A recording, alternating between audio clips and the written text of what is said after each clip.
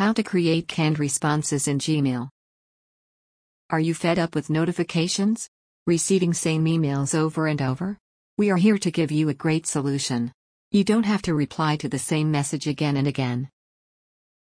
Are you fed up with notifications? Receiving same emails over and over? Want to reply to the same message again and again? You can't simply ignore emails in this case, as they might be necessary. So you are bound to check and reply to this mails, but you are tired of doing this over and over. We are here to give you a great solution, so that you don't have to reply to the same message again and again. Image. The best part is your response will seem so convenient that the recipient won't suspect it is a pre-written reply. Simply you have to turn on and use canned responses in Gmail. Let's get started.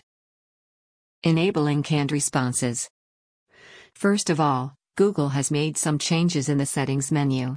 So that's why they have changed the Labs tab. The new system has described here. Step 1. Log into your Gmail account. Step 2. On the right side, click on the gear-shaped icon and select Settings. Step 3.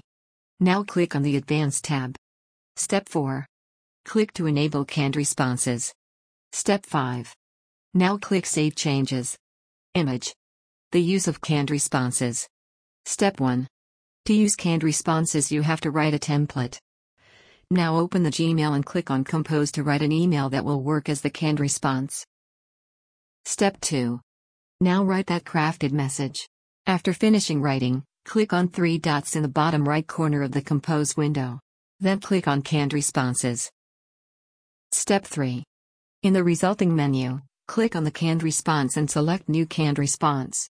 Give it a template name in the box. Then click OK. Step 4. Now whenever you compose a mail or want to reply with canned responses, go to the 3 dots. Then click on the canned response and select your previously named canned response draft. That's it. Image.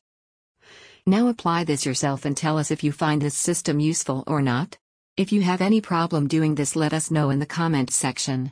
Also feel free to share this article with your friends.